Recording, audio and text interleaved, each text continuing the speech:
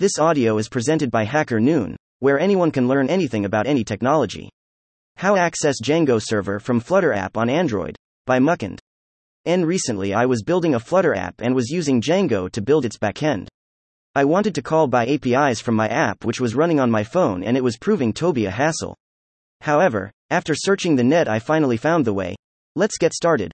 Step 1. First, you need to make sure that your computer and phone are connected to the same Wi-Fi network. Alternatively, you can connect your computer to your mobile hotspot.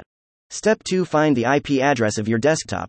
You can type the Windows command line. If you're using a Linux or Mac operating system, type the following command in the terminal. The command will show you your IP address.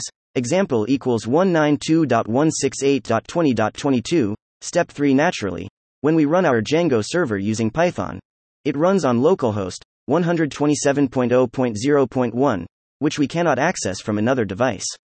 So, instead, we will run our server on our computer's IP address. In Django, we do that by running the following command.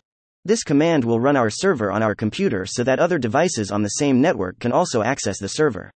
Also, don't forget to add your IP address to the allowed_hosts in the setting.py file of your Django project. Step 4. Now open any browser and open http://your_IP 8000 API_endpoint for example equals http://192.168.20.22/my_site. You will be able to see the expected result displayed. Conclusion: the above example is tailored to Django, but it can be done on any other framework. All you have to do is figure out how to run your server on your machine's IP address and connect to the same network. You can use the URL with the IP address and call from any application you are building. And thank you for listening to this HackerNoon story, read by Artificial Intelligence. Visit hackernoon.com to read, write, learn and publish.